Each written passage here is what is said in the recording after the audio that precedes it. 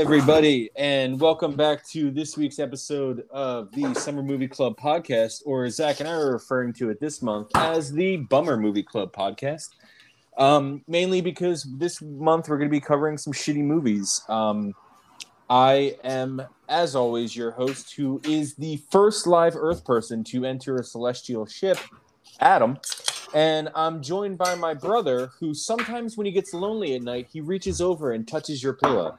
Zach, how are you? Hey everybody, full disclosure, I'm about to crack open that was a little one, a wine spritzer. Ooh. And I am in the process. I think we got to call Guinness, because this is the first recorded instance of a spaghetti sauce being made live on air of a podcast. Oh. So I'm standing at the table. Wait, you're drinking the spritzer. You're not putting the spritzer in the sauce, are you? I'm making a nice bubbly, winey spritzy sauce. No, I'm drinking the spritzer. It's for full disclosure, it is a red sangria with aromas of orange, lemon, and lime. Fancy. And the spaghetti sauce is a Tuna Rosso's crushed tomato with a just for good a contadina tomato paste. Just for the record, I'm being super classy and drinking a Pabst Blue Ribbon because no matter how shitty your day is, you can always win the Blue Ribbon, baby. I'd rather not win the ribbon and not drink that beer. I always win the Blue Ribbon. See, I'm opening the cans the way we talked about yesterday. The way, like the sideways one, the one that you say is the right one. Wait, Can we put that conversation on pause for just 2 seconds so I can tell the listeners what we're actually covering this week? Oh yeah, go ahead. The first movie that we're covering for Bummer Movie Club is what I've often heard referred to as one of the worst movies ever made. Is Plan 9 from Outer Space, written and came out in 1957, which, if I'm not mistaken, makes this the oldest movie that we've covered. What year was Singing in the Rain? Yeah. Now I can't remember. Let me tell you. I'll tell you in 2 seconds. From everything I've seen, though, it came out in Singing the wait. No, what the fuck? Plan 9 came out was made in 57. I don't think. Singing in the Rain beats it by 5 years. Singing in the Rain was 1952. You'll see Plan 9 listed as 59 some places because I don't think it actually came out until.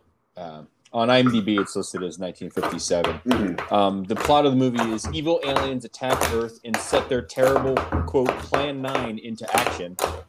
As the aliens resurrect the dead of the Earth, the lives of the living are in danger.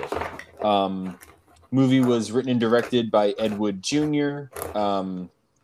He's directed some other low-budget shit. I think the one that people talk about the most is Glenn or Glenda. Mm-hmm. Which came out in 1953, which is basically about somebody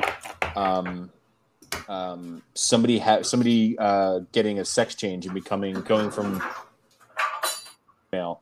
But he's just directed so much shit. Like, if anybody watched the supplemental material that me and Zach were discussing, the Tim Burton movie Ed Wood, he makes movies for a company that literally, they just make these low budget, $50,000 movies. The budget for Plan 9 was $60,000 as per estimated on IMDb. You did go and watch it, though? I watched the first half of it. Yeah. Because then I had to go do some shit. I had to go pick up my son from school. Can you stop whatever you're doing? Jesus. Saucing, Adam. I'm saucing. So yeah, he would make movies for a company that would just make these low budget trash movies. You put $60,000 into $100,000 out of it, so you end up making a tiny little profit. But yeah. Should I even bother reading the cast? Because I don't. No, I don't think anybody's anybody. I think the only people who are really known people are Bela Lugosi. That's really all I can think of. Maybe Vampira, maybe. But I couldn't even tell you. Yeah, from the looks of it, it's a bunch of names you don't know. But yeah.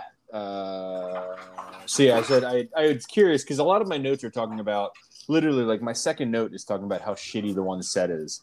So I was just curious on what the budget for the movie was, and apparently it's estimated at $60,000. The movie. What can we say about the movie? It's deeply, deeply flawed. I loved it. Zach loved it. It took me 3 times to get through it. I kept falling asleep while watching it, and then in fact I was reading through my notes, and one of my notes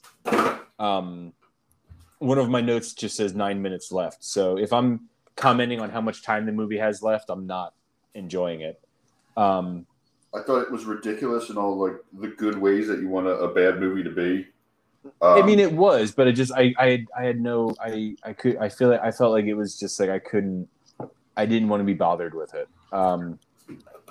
Like it was because it was so bad. Like there are certain points where like I comment on. Well, I'll get to it later, but I'll comment on it. But there's like certain things that's just like. And from watching Ed Wood, it's been so long since I've seen Ed Wood. Just from watching like the first half of Ed Wood that I watched, it makes a lot of sense because it seems like he's literally just like one take and done, even if there was something wrong with that take. He thought it was real. Like they show in Ed Wood where they're making another movie, and the Swedish wrestler Tor Johnson is becomes part of his acting troupe, and at one point. Tor bumps into a door frame as he's going through it, and somebody says, "Oh, you want another take?" The big guy just ran into the door. He goes, "No, it's real. Like in fact, if this was real, this character would deal with that problem every day." Yeah, it's very much like one and done takes. So you can tell. So a lot of the mistakes seem to make sense. For instance, I think in one scene I comment on it. In one scene, I don't remember which one it was, but there's a boom mic visible in the shot. So I'll talk about that when we get to it. But the movie starts off with them burying Bela Lugosi's wife. Mm-hmm. Which I like how the movie starts with the movie starts with the narrator, who. Right at the gate, it's very confusing because he's giving it's like predictions of the future, but he's telling a story that happened, or something like so it was in the past. I will say though, in Ed Wood, the guy who plays him is the guy who plays Mr. Rooney in convicted sexual predator Jeffrey Jones. He's a child predator? He was arrested and charged and found guilty of attempting to solicit a young girl to come to his shed to take photographs. We're talking about the same guy. The guy he played Mr. Rooney. He was in Beetlejuice.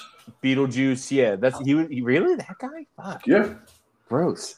But I say I feel like he does a really good job of luring girls to sheds. You're disgusting. Obviously, he doesn't do a good job because he got caught. Obviously, he does a good job. What's the director? The narrator's name is Criswell? Criswell or something. Criswell, yeah. He does. I feel like he did a good job of portraying Criswell. I love the opening because I just at one point I went, the future is where we're going to spend the rest of our lives. It is. He's right. I just have a note. When they're at the funeral, it just says there's just 2 random hobos watching the funeral, but then like they get up and they start like digging the grave. I'm like, oh, they're just watching the funeral. That's weird. It reminded me of Garden State when they're at Zach Braff's mom's funeral, and like the 2 dudes are just off to the side sitting on the excavator. I was like, man, it's so funny and so like. It's the insensitivity of it is what makes me laugh about it. Just going back a split second to when they were showing the opening credits, there's a man named Dudley Manlove in this movie. Oh, is that I can't remember who he plays or what, but I definitely saw it in the credits. Dudley Manlove. I at the funeral where the priest looks like he's like reading a passage out of what I assume is the Bible, but he's not reading out loud. So like he's just standing there, like the narration is going, so they wouldn't have the sound of the scene anyway. But he's literally just standing there reading silently from a Bible to himself while everybody around him mourns. Dudley Manlove plays a character named Eros. I don't know who Eros is, but he's the male of the two aliens, I believe. Not the commander. That was an issue I had. Like, I'm not 100% sure I know any of the characters' names in this movie. I just wanted to make a quick note. I learned something the other day. Do you know there's a difference between a hobo and just like a bum? No. Apparently a hobo is like a drifter who like travels around doing odd jobs. A bum is just like a homeless person that doesn't work. Gotcha. The more you know. The more you know, and knowing is half the battle. So this is my first note, talking about how the shitty quality of the movie. I feel like given like maybe half a day, I could have made a better plane cockpit set than they made. I love the plane. It looks like they took paper plates and cut them in half. Yeah, and like that's the steering wheel. Yeah, I noticed one point too. Like the actors are just doing a terrible job. Like they've obviously never seen anything like a pilot at all. Because like the main pilot, the one who like we follow through the rest of the movie, he's literally like he's almost like hugging the fucking. Huh? Jeff is his name for. What's his name? Catfish. Jeff. Oh. Jeff. Oh. Understanding. Everyone keep following along. He's literally like hugging the control, like the steering wheel. Like, goddamn, what is this dude doing? Do you know now? My biggest the thing that like bothered me the most about the movie is the time of day inconsistencies. Oh, I love it. Anytime they obviously made the graveyard set with like a black backdrop, so no matter what time of day it is anywhere else, when you're in the graveyard, it's nighttime. It's always nighttime at the fire. I love like scenes like when they'll cut to like that location where they shot, where like the clearing in the woods. Mm-hmm. So like it'll be in the graveyard, and then like the character will run off screen, and then it'll cut to there. Like they're obviously like we're supposed to believe they're coming out of the woods into that clearing, and it's daytime. And then like they'll cut back to the graveyard, and it'll still be nighttime. I love it. Yeah. There's a scene after his wife dies, he has nothing else to live for, and Bela Lugosi's character passes away, so they have his funeral. There's like 8 funerals in this fucking movie. I swear, I think I have it somewhere. I think like 6 people, like 3 people die in the first 15 minutes of the movie. Yeah. But they have Bela Lugosi's funeral, and apparently he's not buried with his wife. He's buried in like a mausoleum. The mausoleum is like no bigger than like a phone booth. Mm-hmm. Like, and like 80 people come out.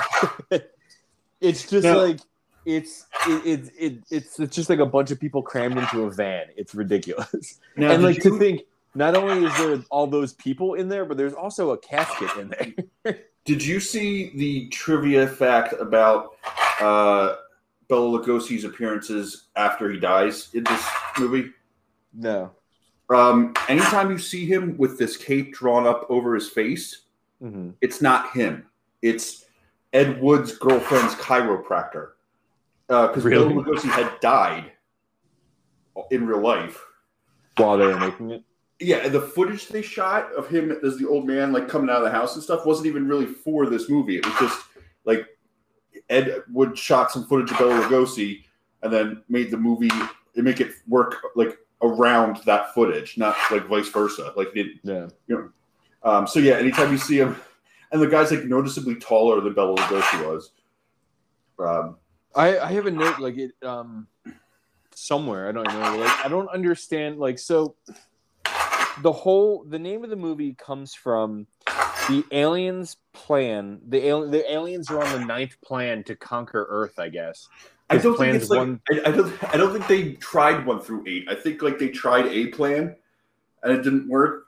And so like, what plan are you going to use? And they're like, we're going to go to plan 9. I think that's just the one, like they were numbered. Whatever it is, their plan 9 is to resurrect the dead and use zombies to conquer the humans. And again, this is all because they tried to contact the humans, and the humans were like, "No, you don't exist." Yeah, like it's fucking strange, dude. But I'm like, I don't understand like why. Like, I mean, it makes sense now knowing that Bela Lugosi, like what the Bela Lugosi character is, Ed Wood's girlfriend's chiropractor. Like whenever he's basically dead, but it's like it makes literally no sense why Bela Lugosi's character is resurrected and then becomes Dracula. Yeah. I mean, it makes sense because Bela Lugosi played Dracula, that's like kind of makes a little sense because his wife that they resurrected is also a vampire. Yeah, it's so fucking. It would be fine, I think, if Tor Johnson's character was resurrected as a vampire, but he's not. He's just resurrected as a mindless zombie. Yeah. It's fucking strange. I have a note that just says like the switching between daytime and nighttime is just like it's just fuck all. I know they we've talked about Bald Move a lot on the podcast before. The guys on Bald Move will nitpick a lot about the inconsistencies in daytime in time of day on The Walking Dead, especially in like the later seasons that they covered. It's just. Like you said, like they probably just built it. It's all built on a set somewhere, like so. It's probably just they were like, oh, it's a graveyard. It's spooky. Give it a black backdrop, and so it's just literally just daytime, nighttime, all fucking day. Like on top of that, just because of that, like there's like you said, there's a bunch of funerals. Like there's a bunch of nighttime funerals. Yeah, which is not a thing. No. Speaking of funerals, the one of the cops, the inspector, dies. I think he's the first victim of the zombies. He dies, and literally 37 seconds later in the movie, a whole funeral has assembled, and it appears that it's literally like it's from what it seems, it's not like they came back the next day for a funeral. It seems like they died, and the guy died, and immediately they called all of his friends and family to assemble for a funeral. Let me run through some quick things between the old man dying and Tor Johnson dying. I found my note. 5 people die in the first 15 minutes because the gravediggers die. And when they find them in the graveyard, they're dummies for some reason. They could have, like, I don't know why they didn't just use the real people. Yeah, it's strange. Tor Johnson comes on, can barely speak English. And then he's like, I'm going to go get the flashlight from the car. And the guy's like, all right, be careful. And then he, like, walks 3 feet over to the car. He can still see the guy. I told him to be careful. The movie's just fucking ridiculous. Like, I have 2 pages of notes. I was hoping a lot of this podcast would get eaten up by me and Zach talking about life hacks, like opening cans the way he does now. Because I tried to do it the old way, and I had to pry open the can with a knife. I have such little to say about this movie. At one point we cut to a scene where Jeff is telling his wife. He's like obviously despondent because of the whole seeing the spaceships thing.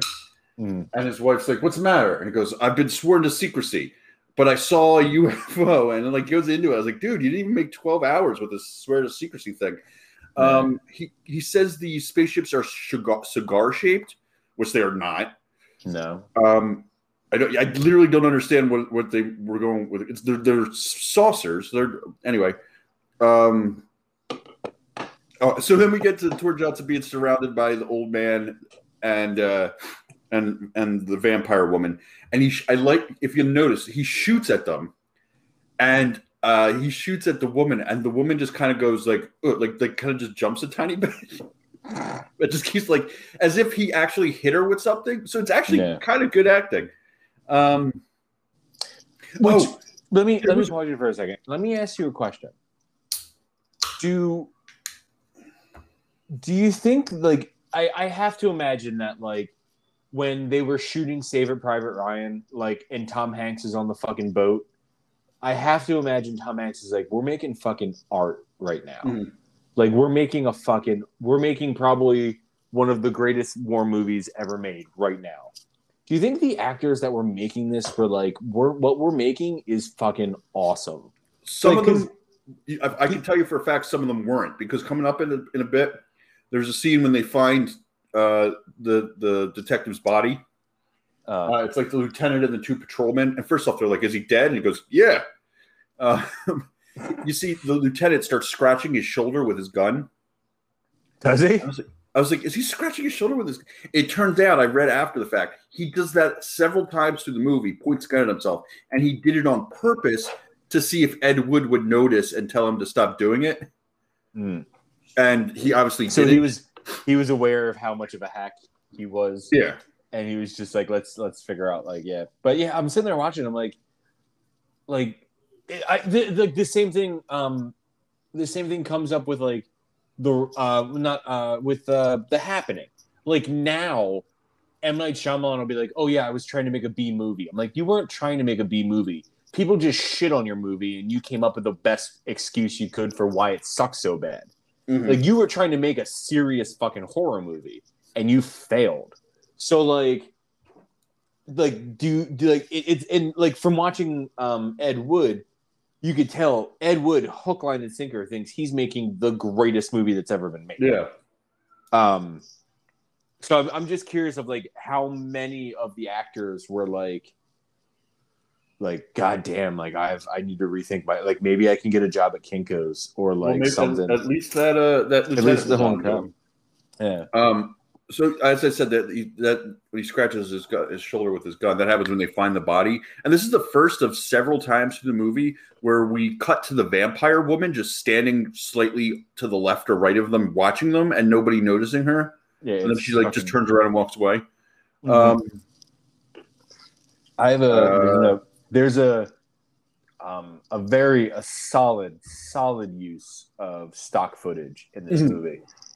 And they touch on that in Ed Wood. The guy, he works at a studio, and the guy is showing him like just B-roll stock footage that he has. It's like an octopus swimming, and then it's like buffalo running, and there's something else I can't remember. But Ed in the movie, Johnny Depp specifically, like he says, he's like, I can make a movie just out of this stock footage, like, and he comes up with some cockamamie thing like something's making the buffalo act crazy, and then there's someone gets attacked by an octopus or some shit like that. By the way, just a side note real quick. Is it, I kind of this isn't an Ed Wood the film podcast, of course, but upon watching it, at the end of the movie, I had to remind myself that was Johnny Depp. I feel like this is like the most into a role that he sinks, especially because like. No, I disagree. What are you gonna say? The Pirates movies? The most. No, role. The role. Depp. No, fuck that. The role he sinks the most into is Captain Jack Sparrow. So much so that he fucking. There's reports of him just like hanging out at fucking Disneyland in that fucking costume. Yes, because that's who he is now. I mean, like I forget that, like especially that. I don't mean that you're saying host himself. Like I lose Johnny Depp in the role. I'm watching, like I forget that I'm watching Johnny Depp act. I'm forgetting that, like you know what I mean. Like when I watch Jack Sparrow, I was like, "There's fucking kooky handkerchief, Johnny Depp. That's who he is." Like Ed Wood. Like first off, Johnny Depp was like in his like mid-20s at that. I forgot how like that movie was made long enough ago that he was still like a real young guy. Like like we're talking like he still owns the Viper Room at this point, I think. like that long ago, Johnny Depp. And I just I think he does the best job in that movie, in terms of like becoming a character that's not himself. I see. Like, I can see what you're saying. Like, Captain Jack Sparrow is pretty much just who Johnny Depp is now. He's just a kooky, like 50-year-old dude who wears a lot of accessories. Speaking of Ed Wood, I thought it was funny. Sarah Jessica Parker plays his girlfriend in the movie, and they're reading a review of a play that he put on, and the review of the play is one of the things that they mentioned in the review is that Sarah Jessica Parker's character looks like a horse, has a horse face. And I was like, oh shit, that's like a really common joke. Like, Ed Wood came out in like '94. Like, that was like a really common. That's a really common joke now. Like, Family Guy has made that joke. I feel like multiple times that Sarah Jessica Parker has a horse face. Yeah, there's even the instance of that joke that jumps to mind right away is. Do you remember Seth MacFarlane's cartoon cavalcade of comedy? I was just thinking, it's not Family Guy. It is Seth MacFarlane's cavalcade of cartoon comedy, where he goes to the guy tells a horse walks into a bar, bartender says, "Why the long face?" And there's a horse in the bar that gets offended, and they make like they kind of get into an argument, but then they make peace with each other and they introduce each other, each introduce themselves to each other, and the guy's like, "Oh, my name's Rick," and the horse goes, "Sarah Jessica Parker." But with a man's voice too, with like it's very obviously just Seth MacFarlane. It did make me laugh. Speaking of and it's another on the topic of how terrible the sets are in this movie. The spaceship interior is phenomenal. It's just a curtain with a coffee table in the middle. Yeah, it's just like it's as if they literally the thing that I love are the aliens themselves. Like, like there's just to jump back real quick before we get too far away from it. The stock footage of them just unloading on these flying saucers under the command of somebody who is, and I quote, in charge of saucer field activities. Yeah. And I like the saucers, and they're just like sitting there while these bombs are going off around them, and then they just go, gotta go. I mean, part of the allure of the saucers is that every time the saucers are on screen, you can see the string that's holding them. You can see the fishing. But yeah, it's fucking bananas. The interior of the spaceship is fucking great. The aliens. The fact that they're just like people in like billowy clothing makes me laugh hysterically. The thing I enjoy the most about the aliens is the commander, because he's very obviously just wearing a recycled costume from some medieval movie. He's wearing a tunic with a battle axe on it. It's so fucking strange. Like, he's literally just like, there was some Camelot movie made 2 years prior that one of the knights was wearing that fucking tunic, and like they were just like, all right, we can get this for cheap. Let's throw this on. Like, do you know from Ed Wood movie who the commander is in Ed Wood? No, that's Bill Murray's character. Oh, is it? Yeah, that's fucking funny. I forgot about that whole plot line too, where like Bill Murray like in Ed Wood is like at one point he's like, I'm going to Mexico. He always pronounces it Mexico. Never pronounces it Mexico. He talks about going to Mexico to get a sex change. Like, he's talking about starting hormone therapy and getting a sex change to down in Mexico. I didn't even fucking realize that. That's Bill Murray's character. That's fucking funny. But with the spaceship interior, I feel like they I don't know, like they must have gone to just like a thrift shop or like a flea market or something and just be like, that looks vaguely electrical. Let's just grab that and put it in the background. And it's funny because they mentioned in Ed Wood as well when they're I don't know what movie they're shooting, but like the second movie where the second one where they're like Bela Lugosi is like a mad scientist, and like Ed Wood's just like, all right, you're gonna stand here, and Bela Lugosi's like, it's right next to like a fork, like it's a Tesla coil. Yeah, a Tesla. He's standing next to a Tesla coil, and he's like, I'm not gonna stand there unless he's gonna fucking set me on fire. And he's like, all right, how about you stand here? Like, it seems very much like they just found things that looked vaguely scientific or like had something that had like an electrical arc coming off of it, and they were just like, perfect, that's an alien spaceship. Like, I feel like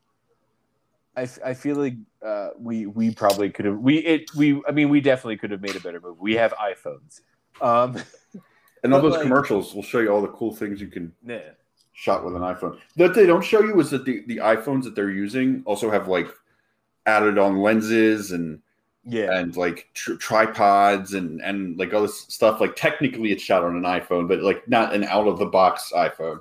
Yeah, it's got like you have like gimbals and shit. I have my note that just says, I don't know if any of these characters have names. I don't know. Like I said, I don't know any of the characters' names. There's Jeff. There's Paula. Is there? I don't fucking know. Paula's his wife. I think I do know that because towards the end of the movie, he's like, if you lay a hand on Paula or something like.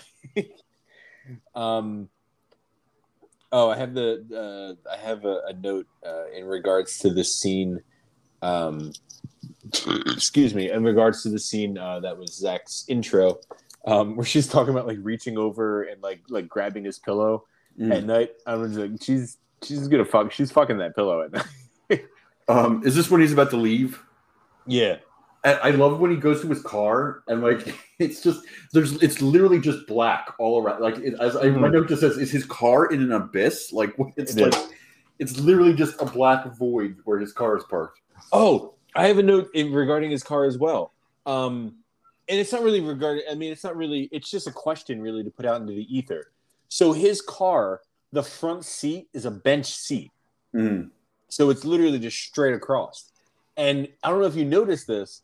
But to get into his car, he gets in the passenger side door and scooches over to the driver's side. It's super abyssy on the other side. Like he would fall into the void if he went. It makes me ask the question. Like, Dad used to have remember we bought the car? Dad bought Mr. Leparati's like Oldsmobile, like the banana yellow car. The front seat and the back seat of that were bench seats. And so like realistically. There's nothing there. Like, there's no shifter. There's no sense. Realistically, you could just like, oh man, like if you're super lazy, you're like, oh man, I happen to walk up to my car to the passenger side. No worries. I'm just gonna scooch over. Like accidentally, like we all do sometimes. Yeah, don't you ever just accidentally like, oh, this is the passenger side, not the driver. Like you think you're in Britain, and you're like, oh, this isn't where the steering wheel is. This isn't where I parked my car. Nothing is more disorienting to me than watching a movie that takes place in England and have to work out in my mind what's going on in the cars. Yeah. They made specific joke about that in National Treasure 2. He was like, Riley goes, I'll drive. And then he gets in the driver's side, but it's not the driver. He gets in the American driver's side of the car, but it's the British passenger side. I have a note that just says the co-pilot is such a good actor. I don't know what I guarantee you what he was doing was not good acting. Well, it's probably he's like hitting on the flight attendant. Oh, probably. I don't remember what it is that he's doing.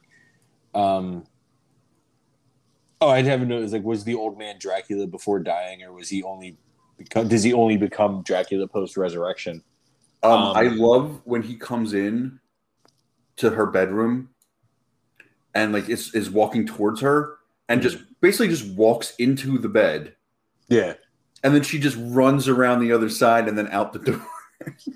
Let me ask you a question. Speaking of vampires, every time Vampira was on screen, I couldn't pay attention to anything else that was happening on screen. All I could think of was how does she function on a day-to-day basis with those fingernails? With her fucking nails, dude. Did you watch the black and white or the color? The color. Same. I don't know if we would have noticed it if it was in the black and white, but they're bright red. Yeah, they're bright fucking red in the color. I'm almost kind of upset that I watched it in the color. I feel like we should have. I tried, but I couldn't find one with the subtitles that would sync up. Yeah, so, I could have watched it, but I felt like I needed the subtitles to really grasp what Yeah. I mean, it's not a very loud movie. Let me ask you a question: Is Vampira like the Walmart version of Elvira? Well, it says or is Elvira the Walmart version of Elvira? Like, are they both Walmart, or is like one Walmart of the other? It says in the also Vampira. This movie's taking place. This movie was shot in the 50s, so like obviously Vampira was long before Elvira, but it says in the postscript on the movie, like when they say what happened to everybody, that she sued Elvira for stealing her character, but was unsuccessful. In Ed Wood? Yeah. Oh, okay. See, I didn't. Not in this. I was like, hold the fuck up. There's a postscript to this fucking movie. Yeah, I find it difficult to keep track. This is what happens when you watch two separate movies for a podcast about one single movie. Yeah. Yeah. I see. I didn't finish Ed Wood. But that's interesting that she sued her and didn't win.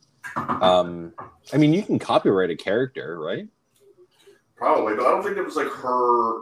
Like, if I found out that it was created by like the television studio that had it, were running the movies, and then they cast her instead of like her coming to them with this character. Yeah, I wouldn't be surprised. It's kind of like Brad Pitt doesn't own Tyler Durden. He just happened to audition and get cast as Tyler Durden. Brad Pitt doesn't audition. You cast Brad Pitt. You cast Brad Pitt as Tyler Durden. I have a note. In another note regarding the sets of the movie. Ready for this? Hold on. Oh, good. Hold on. I can't find my regular bottle opener, so I'm having to use the bottle opener on the can opener.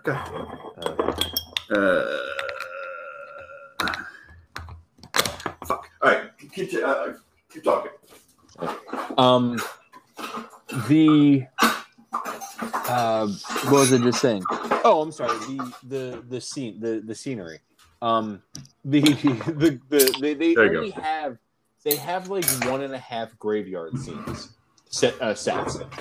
So when I think it's Paula. I don't know. I don't even know. I'm pretty sure it's the pilot's wife. Is like running through the cemetery. It's literally just like she runs through the cemetery.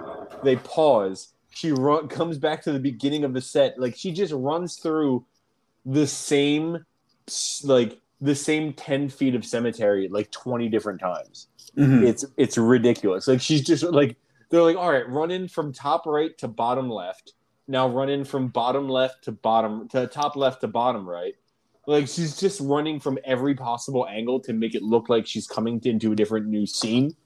It's ridiculous. How much do you think the actors got paid? How much do I think? Yeah. Well, this is 1957, so they probably got paid like $12, like 50 cents a day, which was enough to go to a movie, get a hamburger beforehand. You go to the movie, you get a bag of popcorn, a box of snow caps, a large soda, the movie ticket, and then you'd still had about 44 cents to put into savings. Yeah. I was thinking about that, like, because I know, like, I've heard in, like, Kevin Smith commentary, I forget what they call it. There's a term for it, where like he pays his actors like the minimum wage scale. That's what it is. Scale. He pays his actors scale, which is like the minimum wage for acting. I'm sure scale didn't exist back then. I wouldn't be surprised because scale is set by the Screen Actors Guild. Yeah, I wouldn't. I'd be interested. I'll look up right now when the Screen Actors Guild was founded. I'm guessing it wasn't This is still back in like the times where like studios owned actors. Yeah, they had like contract deals. Yeah, like I think we had that in Singing in the Rain, where like they weren't just making a movie with them. They had them under contract. I think my face is red. What was his character's Gil Craig? 1933. Really? Mm-hmm. That seems old. But yeah, I feel like what's the actress the actress with the good singing voice in Singing in the Rain? Debbie Reynolds. Mm-hmm. I believe that Debbie Reynolds' character, like she like after she gets all pissed off at everything, they're like, "Well, you're still under contract," which is, if I'm not mistaken, that's the reason why the Mike Myers Cat in the Hat movie got made, is because Mike Myers was under contract to make X amount of movies with whatever studio put out that piece of trash. Although that movie has some funny lines in it.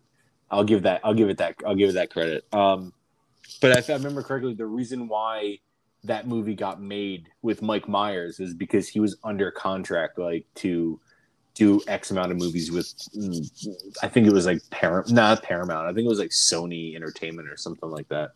But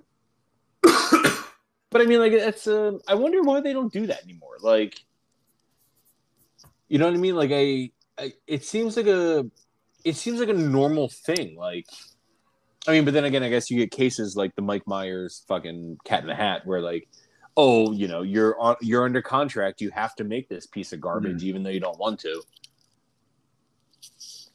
But like, you know, I'm sure you could somehow negotiate it. So I'm drinking a Corona. I don't care for Corona. It's not very good. I regret of the Mexican beer, the popular Mexican beers. My favorite is Modelo. Even more than Modelo, I like the darker Modelo, the Modelo Negra. Is racist. It's probably my favorite of the Mexican beers. I've noticed that the Mexican beers, if there's a darker version of them, I prefer the darker version over, like, the Modelo has the Negra, and Dos Equis has the Dos Equis Amber. I prefer both of those over the regular version of the two. But yeah, I don't care. And every time I say I don't like Corona, people like literally say the exact same thing. Oh, do you put the lime in it? Yeah, the lime doesn't fucking do anything. Like, the only thing the lime does is at the end of the bottle, I try to get the lime back out of the bottle with my tongue. See, the mistake I made the first time was I didn't put the lime in the beer. I put the lime in the coconut. Oh, see, yeah, that's your yeah. You can't do that. I think I skipped over one of my notes, talking about the spaceship. The automatic doors on the spaceship are trash. Like, the woman alien turns a knob, and then like 10 seconds later the door opens. I'm like, God damn it! That's why. I do like that it's not. I like it. It's not a button. Like, it's literally like they turn a thing. Yeah, it could have very just easily been a normal door. They're essentially just turning a knob that's located across the room from the door. It kind of shows that like obviously that's why these aliens can't conquer Earth, is they can't even figure out automatic doors properly. They can conquer the Earth, Adam, using using gamma rays shot directly into the pituitary glands of the recently dead. Exactly. Is that what they do? I didn't even fucking catch that, dude. That's when they're reading the Plan 9. Like, the commander, he goes, "Oh, yes, Plan 9, where we shoot the gamma rays into the pituitary glands of the recently dead." Exactly. They at one point they are. I think it's when they find what's the wrestler's name? Tor Johnson. Tor Johnson. Who might be his casting, and Ed Wood might be one of the best pieces of castings of ever. Yeah. Yeah. Because not only do you get someone that looks exactly like him, you also get another non-actor professional wrestler. Yeah. They cast George the Animal Steel as Tor Johnson in Ed Wood, and it's fucking spot on. Like Zach said, they look almost identical. They're both like heavy set, bald professional wrestlers. So it's uncanny how similar they both look. It's a truly inspiring piece of casting. I almost want to write an email to the casting agent on that movie. Like, good on you. Remember that movie you cast in 1994? Good job. I think it's when they discover Tor Johnson's grave. The cops are like, they're like, oh, it doesn't look like it's been dug up. It looks like it's someone escaped from it.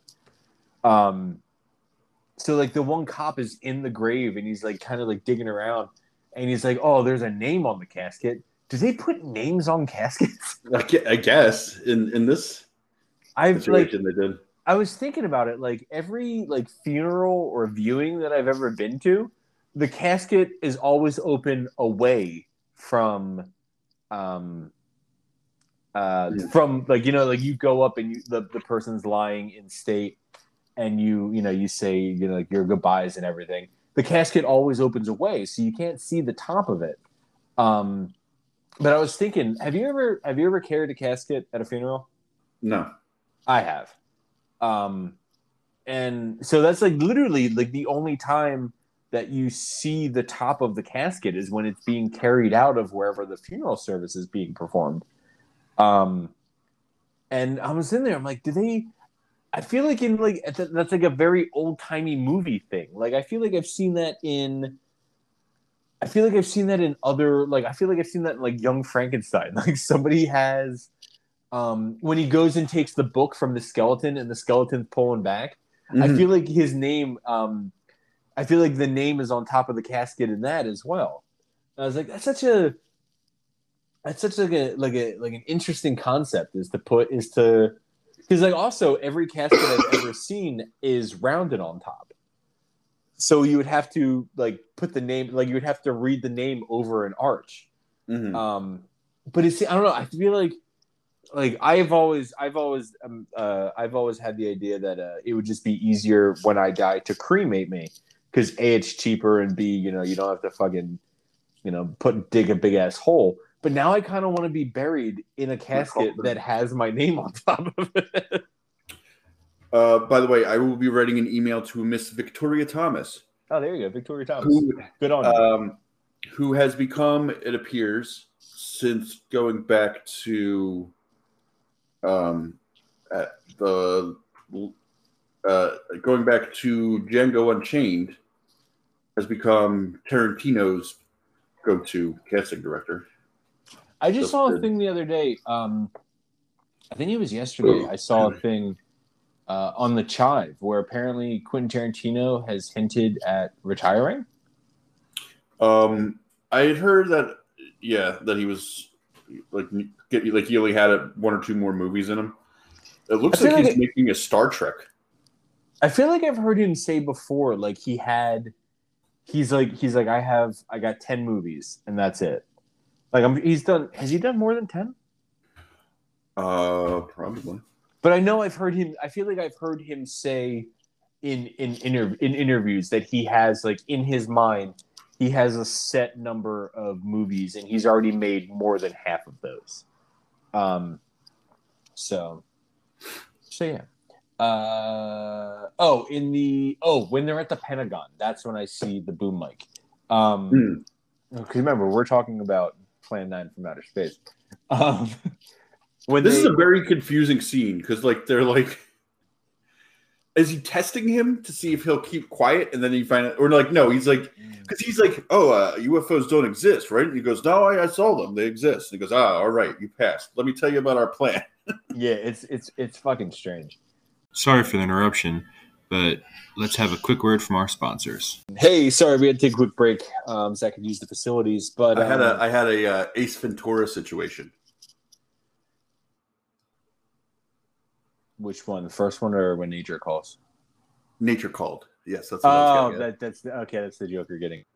I appreciate it. Did because you didn't get it. If you got it, I appreciate it after the fact. You would have appreciated it even more.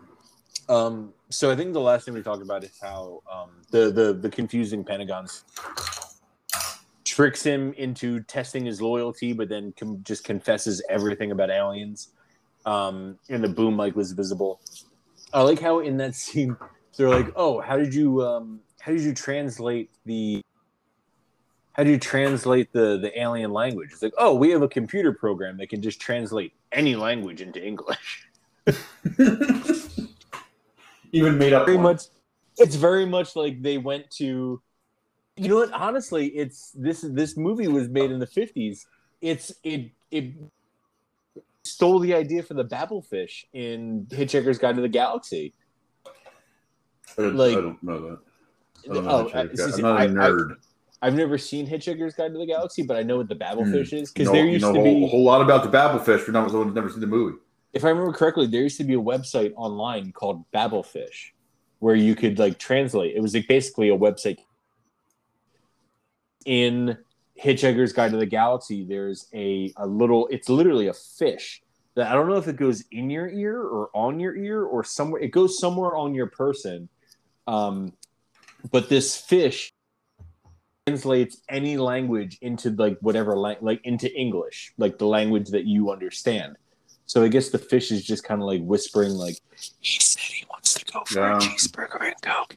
Like the fish is just in your ear telling you. But they basically have like Google Translate. I love that when he plays it's just super echoey for no reason. Like, I guess to make it sound more like epic, it's just like, we will come. Well, he was speaking on one of those old timey microphones that like what's his name in the King's Speech? Yeah, gives his speech on like Colin one of those. Firth? Yeah, Colin Firth. Oh, you mean Helena Bonham Carter? Oh yeah, that's it. Mrs. Tim Burton. Not anymore. Not anymore. They were never. I know. Fucking hippies. Which is something that I always like. When I was amazed when I was like, really? Like, I thought that they were, because they have kids. They have like 2 or 3 kids together, don't they? Neither are. I believe I might be speaking out of school here. I don't believe Tim Robbins and Susan Sarandon are married either, and they've been together for like 30 years. I thought they broke up. Did they? Maybe. They better not have. Love needs to survive. A lot of like celebrity couples who are like, oh yeah, those are like you think like the of couples like staying together. I feel like recently a lot of them have broken up. Like, I feel like Tim Robbins and Susan Sarandon broke up. I don't know if you consider them like a gold standard, but I know like it came out that like Jada Pinkett Smith and Will Smith been in a relationship this whole time. But I think now that like that open relationship is.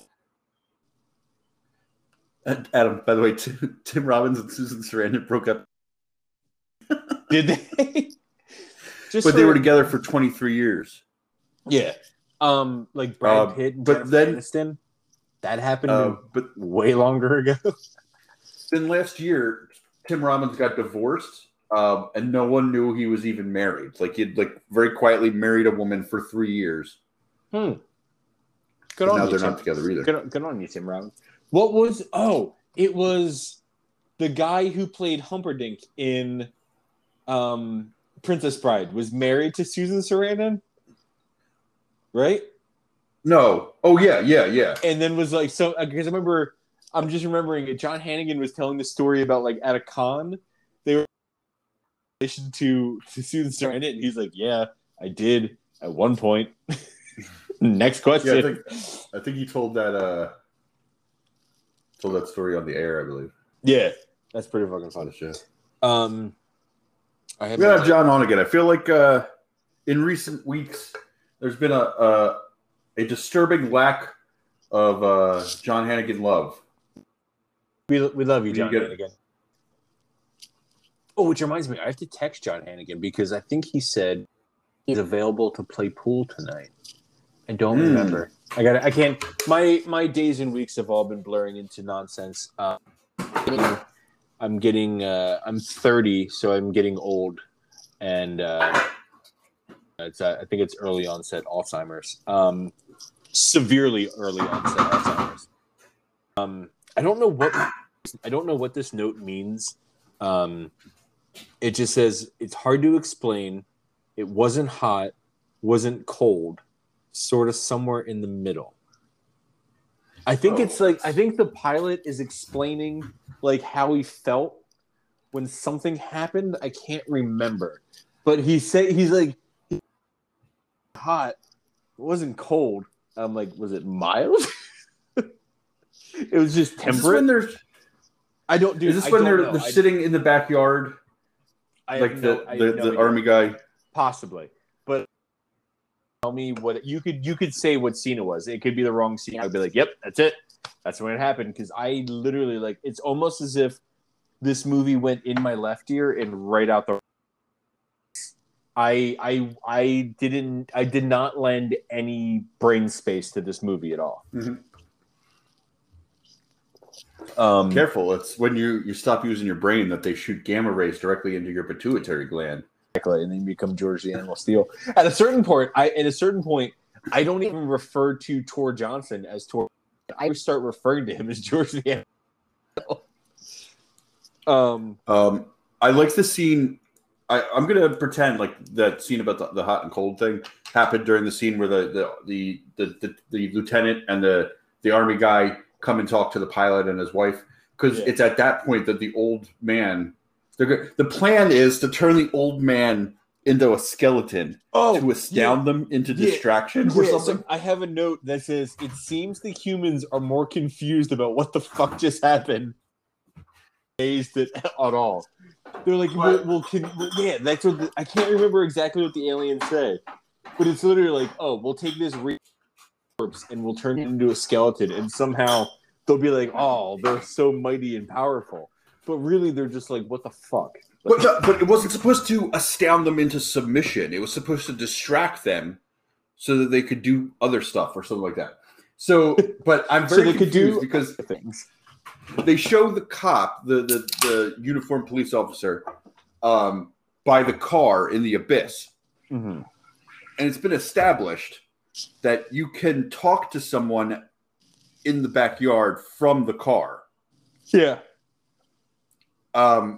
So then the old man comes in and starts chasing basically the uniformed cop while everyone else is having a conversation in the backyard, supposedly in sight of the car and the old man chasing the cop. And it isn't until the old man comes into the backyard set that they acknowledge that what is happening.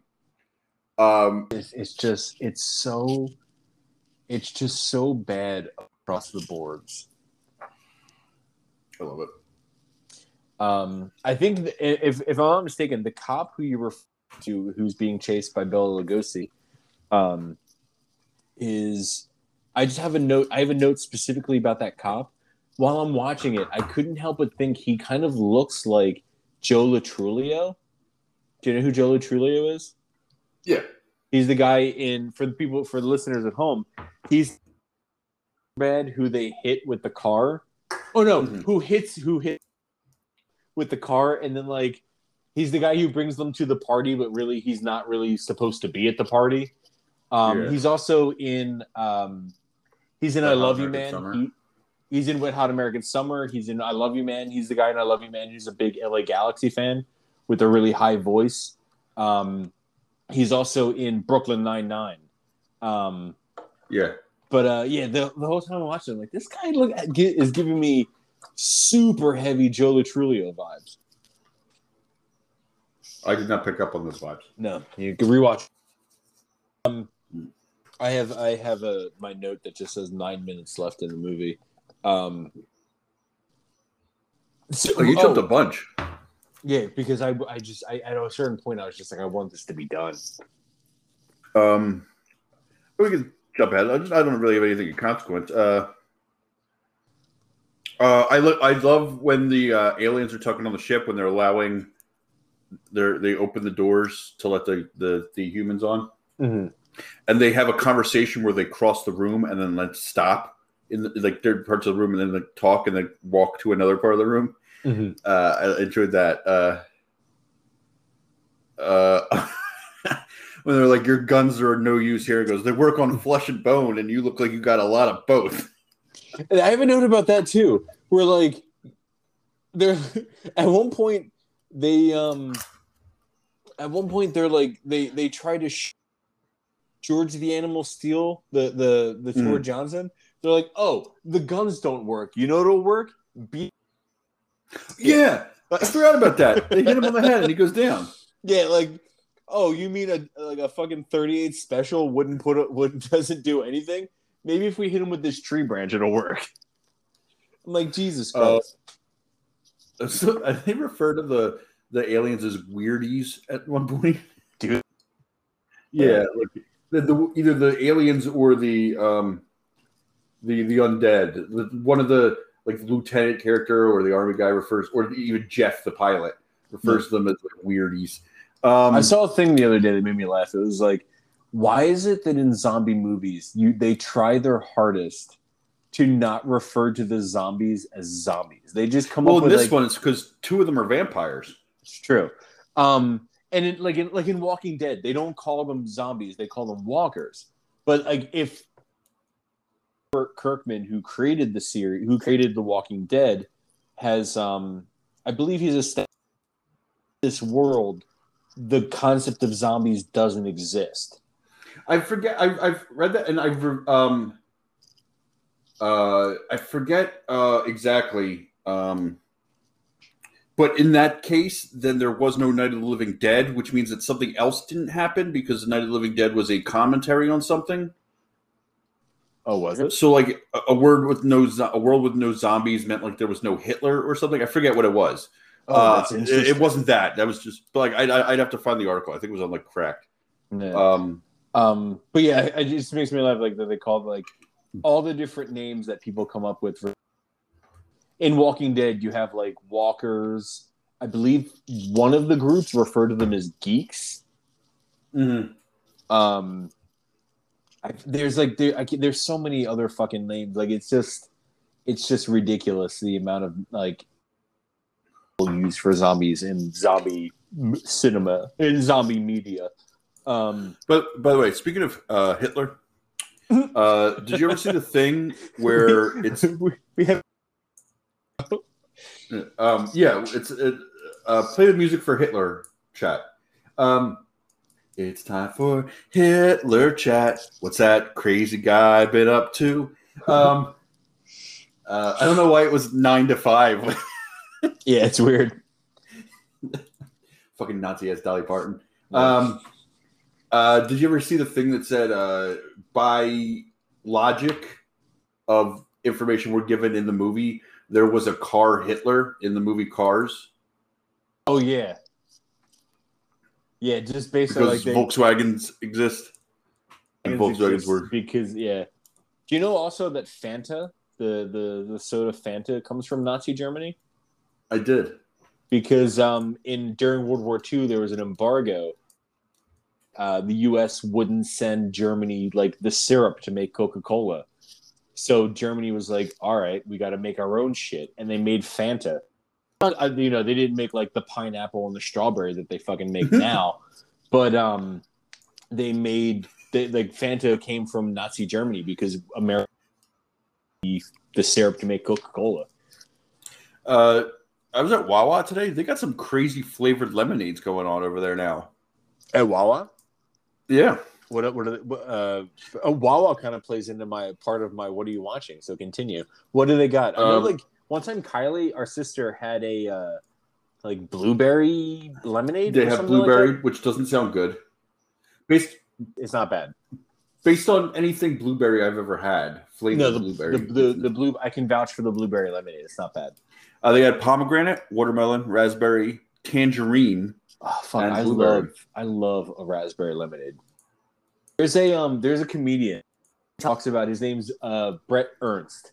He talks about how he used to work. I believe he talks about how he used to work at like an Olive Garden, or he talks about working at like chain restaurants as a waiter. He says like it makes him laugh. Like anytime you mention to, according to the Brett Ernst bit, whenever he would mention that they had like raspberry lemonade to a black person, you would imagine that it was like the greatest thing that ever happened. Raspberry lemonade. Does. Oh, that wasn't you just being doing the overtly racist character. That was me doing Brett Ernst. Brett Ernst, he has do you remember Vince Vaughn had that movie that came out a while back? It was like it was called like the Wild West Comedy Show or something like that. Yeah. Brett Ernst is one of the comics who's on that, and Brett Ernst also has some funny before the This Is Not Happening, the YouTube, the Comedy Central, the This Is Not Happening. Brett Ernst has got a couple funny ones of those. But yeah, I can definitely I'll vouch for the raspberry because I've had that, and I'll vouch for the blueberry because I stole blueberry lemonade from Kyler's house one time. I like the at one point the alien says, "I, a fiend." We're back on the movie. Yeah, we're back on the movie. We got to get through it. I, a Fiend is the lead single off of my early 2000s post-hardcore band's debut album. I like it. I also have a similar joke to that towards the end, so we'll get going. I like how the fact that so it seems that where George the Animal Steel picks up Paula is the exact same it's the exact same point where the pilot and the military guy and they all started from, and it takes George the Animal Steel like 3 hours to carry this lady when they got there in like 10 minutes. Yeah, it's bad filmmaking. Here's the joke. Here's the bit that I had where it's like, guns don't work, better beat them with a stick. Like, so they defeat the aliens. They kind of like destroy their ship, and their ship sets on. And I might just note, like, if they just literally, like, instead of doing flying whatever pattern they were flying, if they just went straight up into space, realistically, wouldn't that put out the fire? I believe so. There's no oxygen for the fire to burn. Yeah. Speaking of burning, he does a whole convoluted gasoline analogy when he's talking about. He does. It's the alien doing it too. I did have a note that just says firecracker, hand grenade, bomb, larger bomb, atom bomb, hydrogen bomb, solar ignite. That was the thing that I was listening to. Like, oh yeah, that's how a hydrogen bomb works. A hydrogen bomb literally like sets the oxygen in a designated area like on fire, basically, doesn't it? I'm not a scientist, Adam. I'm not a scientist. My final note for the movie is in regards to Chris' final send off. At one point, he says, "God help us in the future." I just wrote, "That's the name of my Christian punk album." Nice, right? Yeah, I like it. I would get behind a Christian punk band that had an album called "God Help Us in the Future." I get behind it a lot. Zach, this movie for me was hard to get through. For you seemed to thoroughly enjoy it. It got a little. I kind of dipped out a bit. Not dipped out as in like fell asleep or anything, but kind of like my attention waned a bit, like in the middle. Like it took me a minute to catch up with what was going on in that scene where the army guy goes to the Pentagon. I kind of dipped out a bit on that. But overall, I enjoyed what people enjoy about this movie, which is the nonsense of it. If I'm not mistaken, this movie's taken on like a cult status in the way that picture show has, where like it's like an event, like you go to a theater and watch Plan 9 from Outer Space. I feel like I've read places that it's reached that type of status. Do you know the interesting fact about Ed Wood? Like what he's like at a certain point, his film career just went from like B horror movies to just like softcore porn. Oh, really? That makes sense. Like that doesn't surprise me too much. Yeah, like he at a certain point he stopped making B horror movies and started making what they refer to as sexploitation movies. I was like, really? I'm like, I mean, it makes sense. Like, kind of like, especially like watching Ed Wood, like just seeing like how, like he led kind of a weird, I mean, not to bury the lead at all. The whole like the reason why he like the whole Glenn and Glenda thing. He goes to the guy who's in charge of the studio that's making it and says that he's the best person to make this movie because he himself is a man who dresses like a woman. But I get the kind of vibe from Ed Wood that like he's got like a very almost like not, I don't want to say deviant, because if you want to dress in women's clothes, if you're a man and wants to dress in women's clothes, it's whatever. But like the whole thing where in Ed Wood, he casts the brunette as the lead, and it kind of got the vibe that like he cast the brunette as the lead, but was also trying to fuck her. Like no, I didn't get that. Even though he was dating Sarah Jessica Parker, I don't think so. I think it was strictly a money thing. Yeah. Because they never do anything. If that was the case, they never do anything with that in the rest of the movie. The only other time you really see them interact is when he's asking for more money. Yeah. Not everything. This is just a fucking you being like needing to sex everything up like a pervert. To sex everything up, yeah. But I kind of get like, I feel like B horror is literally just one step. Like to me, I feel like the next logical step from B horror movies is softcore porn. Yeah, it doesn't surprise me that that's where you. Yeah, it just seems like like a natural progression for him. But Zach, aside from watching Plan 9 from Outer Space this week, what else have you been watching? I watched the Mayor of Easttown finale. As did I. Do you want to do a little bit of a spoiler alert and talk about it a bit? Yeah, we can. Spoiler alert. Spoiler alert for the finale of Mayor of Easttown. Jump ahead a couple minutes. What'd you think? I enjoyed the shit out of it. The whole series.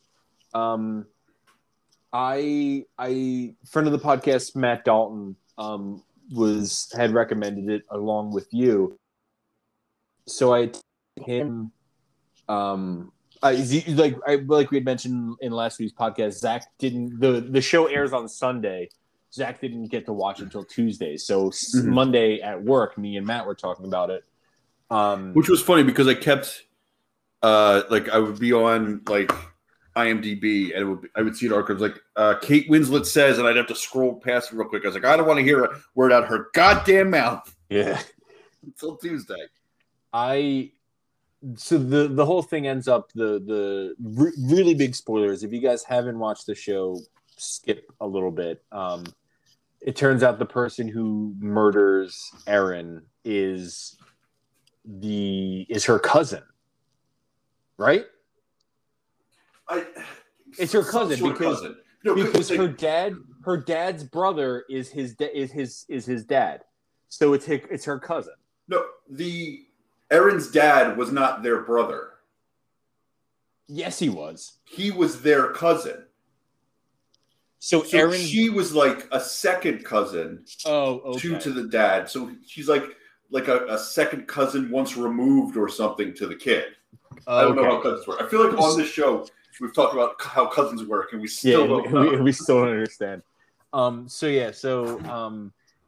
At a certain point in the, I've heard people say, specifically Matt had said, like, he had a suspicion that it was him who killed the kid who killed Erin from, like, the scene where he beat the shit out of that kid with the lunch tray.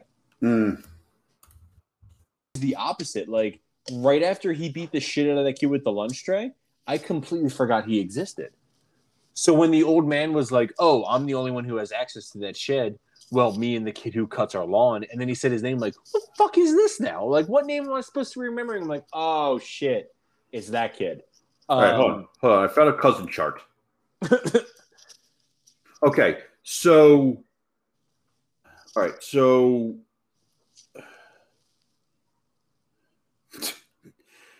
say we're, God damn it, this doesn't make any sense. All right, so they share. Fuck, I'll fucking find out. We'll post the cousin tree. All right, so if you share grandparents, your cousins, your first cousins, okay. If you share great grandparents, your second cousins. Okay. So since they would have the same great grandparents. Okay. The Erin and the son. So they would be second cousins. So let me try to put that into real world. So let's right, go with... I'll explain within the show. Say the bearded guy and Erin's dad are cousins. So they share grandparents. So in the realm of the show, at least the bearded guy's dad, because he's in the show. Yeah. The bearded guy's dad is the uncle of Erin's dad? Yes. Okay. Which means bearded guy and Erin's dad share grandparents, which makes them cousins. Gotcha.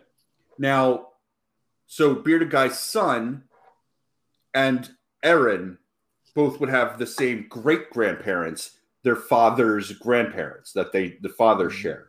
Gotcha. That makes them second cousins. I don't know what it makes. I think it's so say we were the bearded guy and your first cousin, Erin's dad has a daughter, Erin. That makes Erin the bearded guy's first cousin once removed.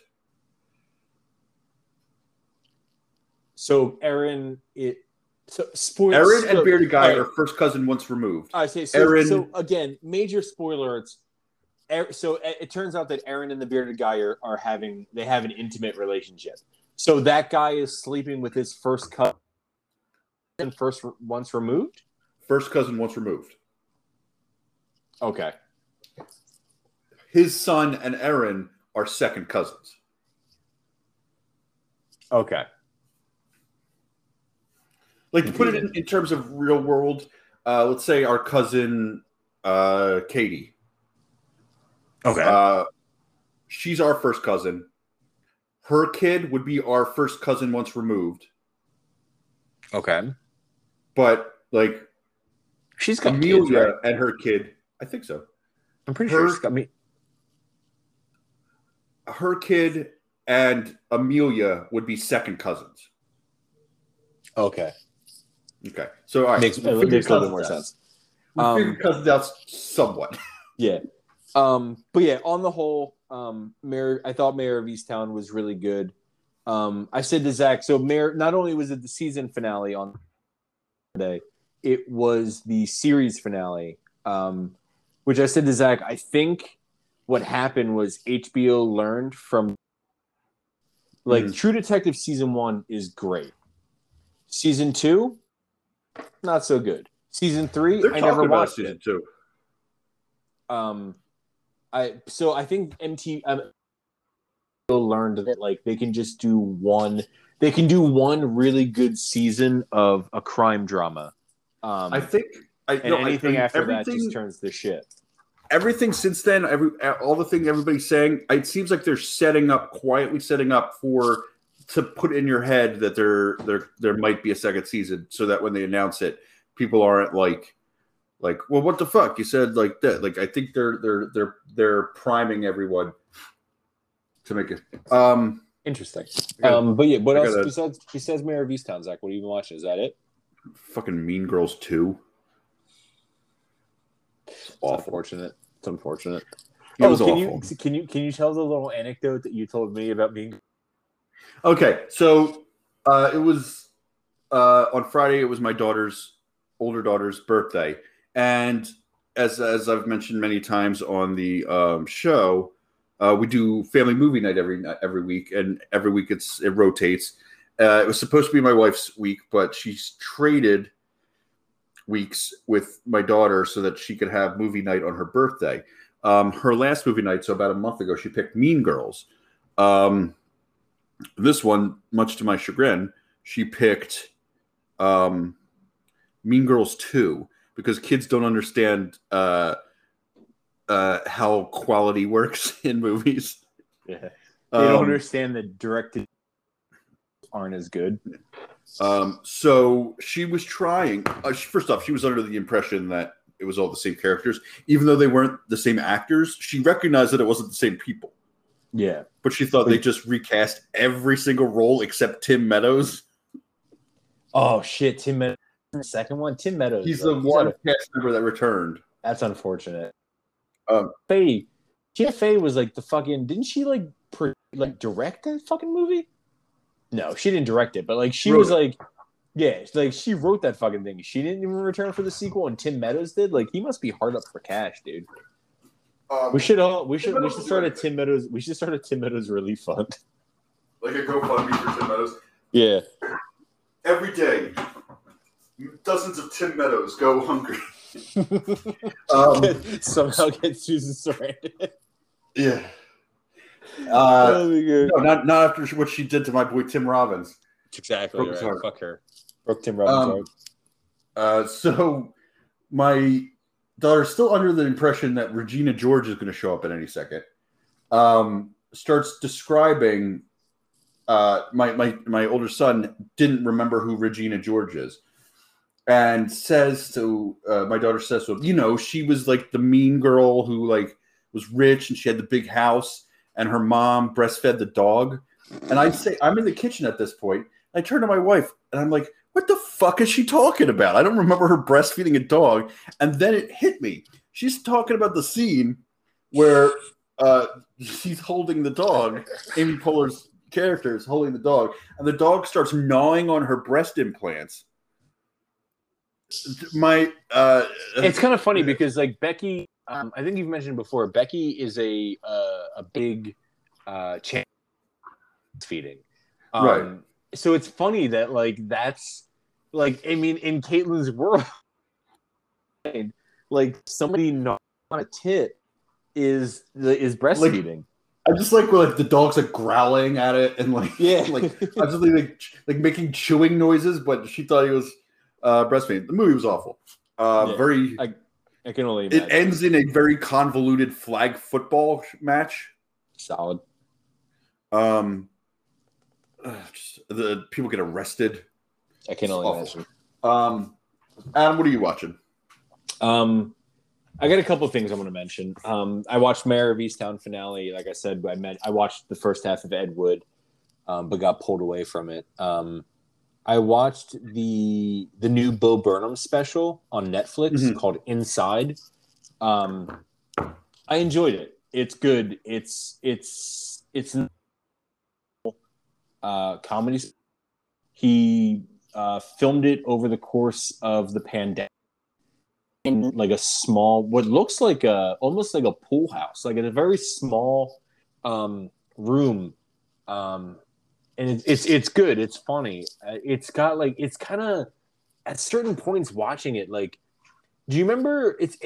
I got the same vibe watching like Zach Galifianakis stand up. Like watching Zach Galifianakis stand up, there's just this sense of like uncertainty of whether or not he's kidding. Do you get that as well? From Zach Galifianakis? Yeah. No, he's a comedian. I know what he's doing. No, I know, but like at certain points, he does a very good job of convincing you that like he might be crazy, he might be a loser. Can I tell you my? Can I tell everyone? Because I've said to you before, my favorite Zach Galifianakis joke. Which is that? All my friends think I'm gay because I love dancing. Ted Danson. I didn't pronounce dancing enough, like dancing, to make it work. I think, but I'm not Zach Galifianakis. It's true. Yeah. So I know, like, and I've noticed before, like in his other, Bo Burnham has 2 other Netflix specials. He has What, which was the first one, and Make Happy. And he does a very convincing job of making the viewer think that he's mentally unstable, really.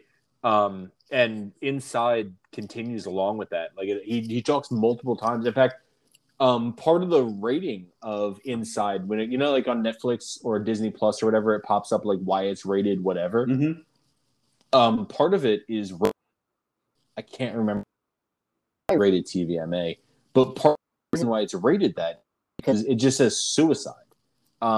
He talks about killing himself a decent amount in the special, and he may very well be feeling that way. He may well just be hurt. But I mean, using the pandemic as a background, he does. Like I said, it's a good special. I feel like a lot of times with like Bo Burnham stuff, it doesn't fall so much as it doesn't as like a stand-up special.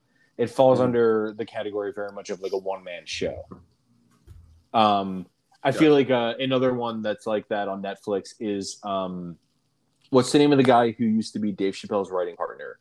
Neil Brennan. I think it's Neil Brennan. He has a special on. Is it Scrubs actor Neil Flynn? Yes, it's Neil Flynn. I think it's Neil Brennan.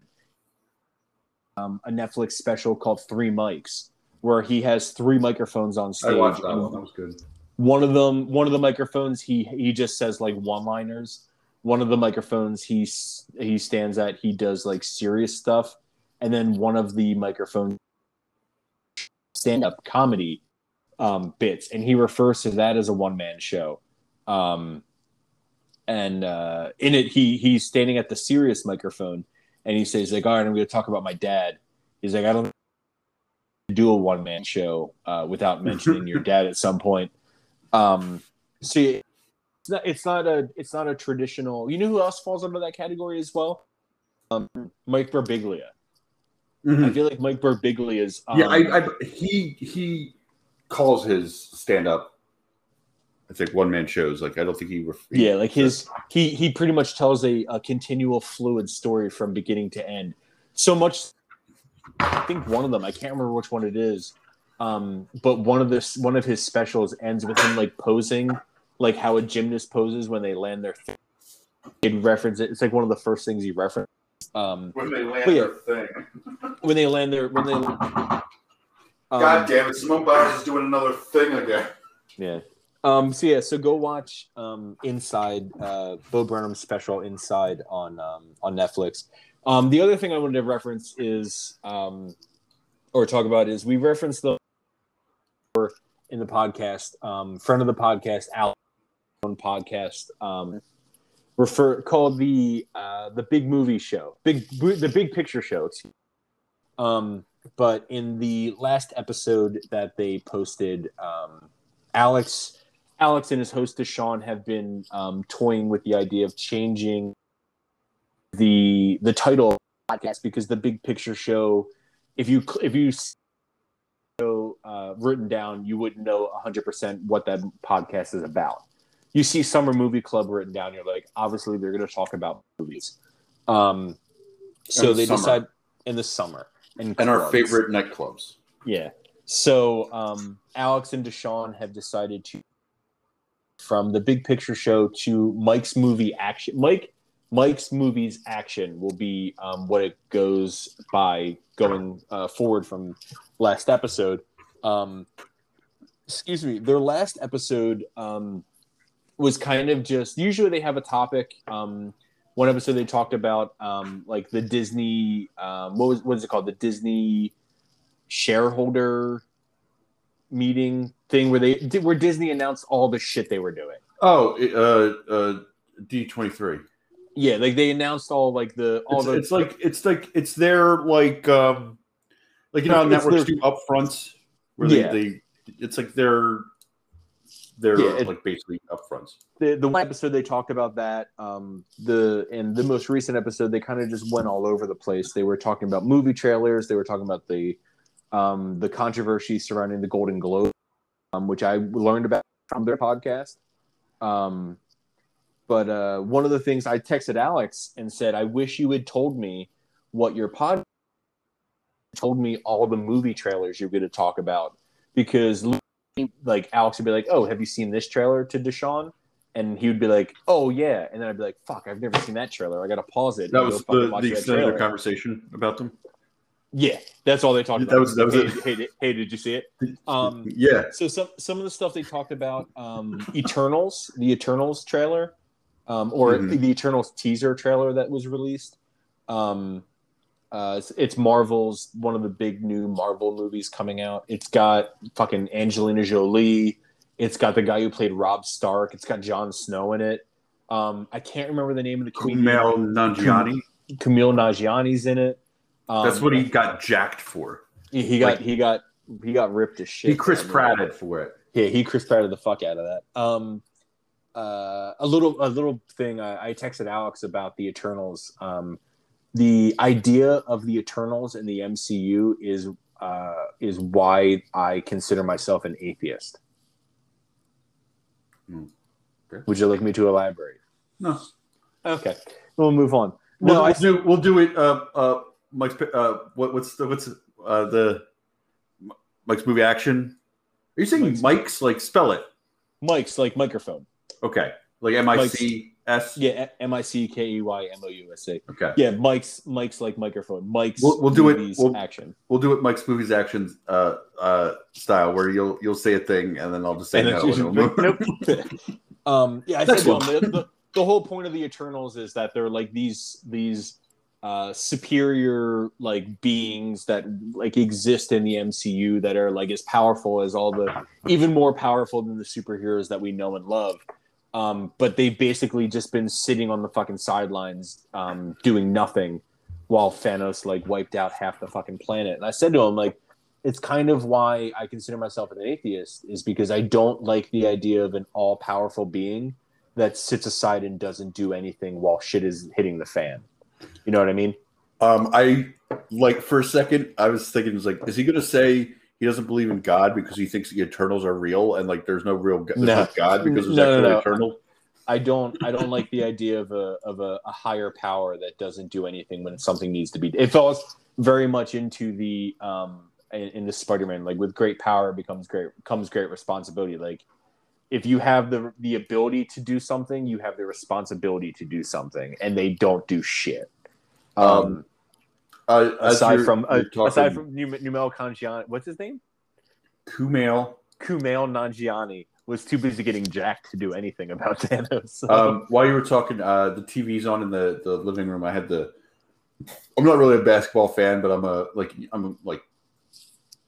live in suburbs of Philadelphia. You know, I'm aware of like Philly sports. The Sixers were on, and I don't hate basketball enough to not put it on and see what's going on. The game's over, so it's just been playing. Like there's another game on, but they just played a Geico commercial. I had seen it before. It's a Flo Geico commercial. Have you seen this one where like they're I forget what Flo. Flo's not Geico. Flo's Progressive. Progressive. I mean, I forget what the gist, like what they're actually the point they're driving on. What they're like, we're not going to do anything big in this one. Mm-hmm. We're just gonna like Oh no, I haven't seen this one. And the guy's like. really? Because I already, like, the door opens, like, I already hired 3/5 of NSYNC. And it's Chris Kirkpatrick, Lance Bass, and Joey Fatone. The three that you would assume would be in this commercial. Well, what the fuck is JC Chazé doing right now that he can't be in a Progressive commercial? He's dead. Oh, fuck. Oh. He died from over awesomeness. But he'll return. He is JC. It's true, he is. He's the second coming. Chazé is boy band for Resurrection. Exactly. Other real quick other trailers that the now known as Mike Movies Action podcast talked about. Dear Evan Hansen, did you see this? I did. I also I enjoyed jokes around it. I didn't hear jokes around it. It's starring what's his name? Ben Platt. Ben Platt. The jokes I saw, the gist was just saw the Dear Evan Hansen trailer starring a very obviously 28-year-old Ben Platt. Yeah, it's very much in the sense of like how like the guys from Grease are playing, like they're very obviously like 42. There's reasoning behind it, at least this time. Yeah. I don't know. I know the basic. It's based on a Broadway musical. I know the basic plot of the show. I don't know like the intricate details of it, just like the broad strokes. And I don't know the music, but I liked the music in the trailer. Mm-hmm. I love a good Broadway musical movie adaptation. Generally, which speaking of which, I'll talk about something in a minute that wasn't on the Mike's Movie Action podcast, but I'll talk about it as well. But yeah, everything from the trailer, everything seemed like something I'd want to see. It looked enjoyable enough to watch. Who else is in it? Did I see? So there's a girl in it, isn't there? You know what? Probably. I have. I'm sure. Well, I mean, I'm sure there is. That usually there's female characters in movies. But this isn't Glenn Ross. Yeah. Caitlin Dever. Oh, the girl from Caitlin Dever. For the girl from Booksmart. Yeah. Mm-hmm. Booksmart was the what's her name? Olivia Wilde. Was the Olivia Wilde directed movie, right? Booksmart's the one. It's Girl Superbad. Yeah. So yeah, they talked about Dear Evan Hansen, which I thought looked good. They talked about Last Night in Soho, which visually looks really good, but I haven't figured out what the fuck is happening yet. That one I'm not familiar with, even the name, let alone the trailer. Oh, Last Night in Soho. It's like the whole plot of the movie is like it's something about. You remember the? Oh, is this the old? What? Is this the old? Edgar Wright. Because continue. Good. No, you were saying because I just heard something about a Neil Blomkamp, the guy who did District 9. He's got a horror movie coming out. Oh no. Yeah, this is weird. This is like it's the girl who played the Jewish girl in Jojo Rabbit, and I can't remember her name. Anya something. The girl from Anna Taylor-Joy. Yeah, the girl from she was in Split. She was in Anya Taylor-Joy. She was in she was just in the Queen's Gambit. Yeah, Queen's Gambit. But like the big girl eyes from big. Her eyes are like and they're like far apart. The girl from Jojo Rabbit is like a modern day student in like a fashion school, and somehow she travels back in time to like the 60s, and somehow there's like maybe some horror shit happening. I'm not sure. It looks visually very interesting. Not 100% sure what's happening, but I'm interested in watching it. A young girl, passionate about fashion design, is mysteriously able to enter the 1960s, where she encounters her idol, a dazzling wannabe singer. But 1960s London is not what it seems, and time seems to fall apart with shady consequences. There you go. Another thing that they mentioned was the sequel to what I talked about. It was my What Are You Watching a couple weeks ago was Knives Out. They're coming out with a sequel. The cast on it. Yeah, they specifically talked about the cast being kind of crazy. The Neil Blomkamp movie, by the way, is called Demonic. Oh, okay. It's about a young woman unleashes terrifying demons with supernatural force at the root of a decades-old rift between. When supernatural forces at the root of a decades-old rift between mother and daughter are ruthlessly revealed. But for Knives Out 2, what did I just do? For Knives Out 2, the cast includes Dave Bautista, friend of the podcast, Catherine Hahn, Daniel Craig, Ed Norton, Kate Hudson, Janelle Monáe, Leslie Odom Jr. Friend of the podcast. Friend of the podcast, Leslie Odom Jr. That's all they have listed now, but it's still like a weird mismatch of shit. Another movie they talked about specifically regarding the cast was Wes Anderson's new movie, The French Dispatch. Oh, I can't wait for that one. That one looks really good. Let me just click on this little arrow real quick. Movie.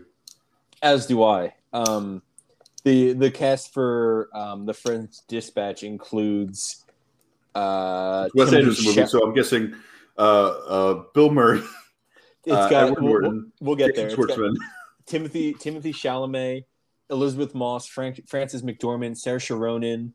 I don't know her personally, but I know her. She's been in Bond movies. Leah Sedokes. I don't know how to fucking pronounce it. Tilda Swinton, Ed Norton, Owen Wilson, Adrian Brody, Benicio del Toro, Christoph Waltz, William Dafoe, Bill Murray, Liev Schreiber, Jason Schwartzman, Angelica Houston, Henry Winkler, fucking just a bunch of fucking people. Like, it's bananas the cast that's in these movies.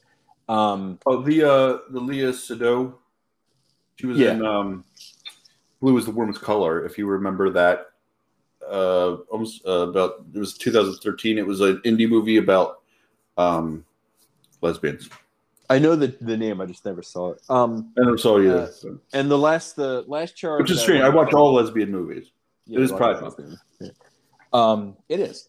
The last trailer that I watched, I don't believe they discussed it. So we don't have to bring up Pride Month again, just for me to fit this in. I saw this video. I'll try to find it and post the link on the Twitter when I tweet about the episode. It was this woman. She goes, and the title of the thing was like when large corporations try to do Pride Month, and she's just she's like, hi, here at the butter store, if you can prove you're queer, get 3 quarts off on the butter, 4 for mouth stuff. I love the memes where it's like major corporations like during Pride Month, and it's like big, like it's like explosions of rainbow and flags and everything, and then it's just like a picture of somebody wearing like something you would wear to a funeral, and it just says Chick-fil-A underneath it, because Chick-fil-A don't give a shit. The last trailer that I wanted to talk about, no, they give a shit, just on the wrong side of the conversation. On the wrong side of the conversation. That's right. Last trailer I wanted to talk about real quick. I don't think they discussed it. This is turning into the trailer show. Summer Trailer Club. Summer Trailer Club. I don't think they talked about it on Mike's Movies Action, but the friend of the podcast, M. Night Shyamalan, has a new movie coming out called Old, which looks bananas. It looks bananas enough that we might almost have to have another M. Night Shyamalan.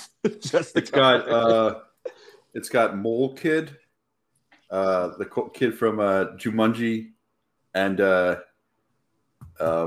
Hereditary. Yeah, got that mole. That kid. If you call him Mole Kid. Yeah, he's got that mole. That's fucked up. Zach, I think you might be most excited for. I feel like you constantly reference this fucking movie that we're doing next week. Do you want to clue in the viewers, the listeners at home, what we're going to be covering next week for Bummer Movie Club? Guys, Bummer Movie Club rolls on with the number 26 bottom rated movie on IMDb, with an average rating of 2.6 out of 10. We're doing the 1999 classic Baby Geniuses. Baby Geniuses. The babies. Forgot that Christopher Lloyd is in this movie. Yeah. You just referenced what it was rated on, like where it was where it's set on the worst movies of all time on IMDb. I feel like that's something maybe we should have done figured out where Plan 9 sat. And I feel like it's something. Pull it up and see. Figure it out real quick, and then I feel like it's something we should do. It might not be. Bummer Movie Club. I think it's like. Let me see, because they do the top 100 bottom rated. It's not like. Yeah. I have to imagine Plan 9 is in the top 100 bottom rated movies of all time. It is not. It's got a 4.0 rating. Like, let me see. Let me go back and find out what the number 100 is, because 2.6 gets it at number 26. 2.0 is the lowest. 2.0 is the lowest rating? Yeah. What movie is on number 100? No, that's like 2.0 is like number 1, like the bottom ranked movie. Oh, what's the bottom ranked movie? Disaster movie. What's the 100 movie? Swept Away, and that's 3.9. So we're looking at Just Missing. Yeah, Just Missing the list was Plan 9 from Outer Space. Let me see if I scroll down, I can continue on to see what the other movies we're covering. I know the one we're doing the week after next is 4.1, so a little bit better. Friend of the show, Spice World, is at 68. Solid. And the movie we're finishing the month on is at 72. Oh, is 1998 Godzilla on there? First off, I can't continue on to see where we are. Let me see. Batman and Robin, 50 Shades of Black, Spice World, the 1990 Captain America that they made just because they had to use the rights, or they would have lost it. Yeah. The Emoji Movie. Oh, so. Kazam. Why did all of a sudden did it get sexier? Like Kazam. Like you're all whispering and shit. Kazam. Baby, tell me about Kazam. We talked about Kazam in the Space Jam podcast. So friend of the podcast, Kazam. It is not. Let me pull it up real quick just to find out what Godzilla the rating is. But yeah, next week we're going to talk about babies talking. That are babies that are geniuses. They're geniuses. I loved the movie when we were younger. Oh yeah, as did I. 5.4 out of 10. Godzilla comes out above midline. Really? That's impressive. I couldn't tell you the last time I watched Baby Geniuses. I probably was like single digit age last time I watched Baby Geniuses. So this could be definitely. Yeah, I feel like the good thing is, though, I feel like I can watch it. Like, I feel like Baby Geniuses would be something that I could maybe put on for like my 6-year-old, and he might be entertained by it. Real quick, I don't think it is streaming anywhere. I will check real quick. I think it might be on Stars. If you have Stars, I think I do have Stars. I don't, because we don't have real cable. Yeah, it's on Stars, but it is not. That's where it's streaming. Awesome. And DirecTV, if you got that. Nice. So yeah, you want to? Yeah. As I say, as always, be safe, be healthy, be kind to one another. I'll say again, just like more and more shit I've been going to. I've been able to go in without a mask, so go get vaccinated and go live your life. Yeah. See people's faces. Yeah, seriously. Really appreciate how handsome you are compared to all these uggos. Yeah, seriously. You know. So be safe, be healthy, be kind to one another, get vaccinated, live free. Hot Girl Summer coming up, so do what you got to do next week. By the way, there's a rapper or a singer who has a song called "Hot Girl Bummer." I'm contemplating legal action. Yeah, contemplating either legal action or sampling it to make a theme song for. Yeah, because changing the word "summer" into the word "bummer" that's our thing. I mean, sure. Hot Girl Bummer came out like 2 years ago, I think. Yeah, but fuck you guys. It came out. God damn it! Why can't Google? It's supposed to be such like a Google. You're supposed to be thing. And like, oh, you want to know about Hot Girl Bummer. Here's none of the information about it. 2020 came out last year. Sure, it came out a year before we're doing Hot Girl. No, we're not doing Hot Girls Movie Club. We're doing Bummer Movie Club. Oh, Hot Girl Movie Club. Yeah. Hot Girl Bummer Movie Club. It's just we watch movies with the sound off while playing the song Hot Girl Bummer on repeat. Yeah. So yeah, tune in next week for updates on. I'll speak with a lawyer. Yeah. And see if we have a case. I'll let you guys know. Hopefully. But aside from that, we'll see you guys next week for Baby Geniuses. Stay safe. Stay healthy. Stay Baby Geniuses. Stay Baby Geniuses. All right. Love you guys. Mean it. Zach, love you. Love you too, buddy. All right, man. We'll see you guys next week. All right. Bye. Bye-bye.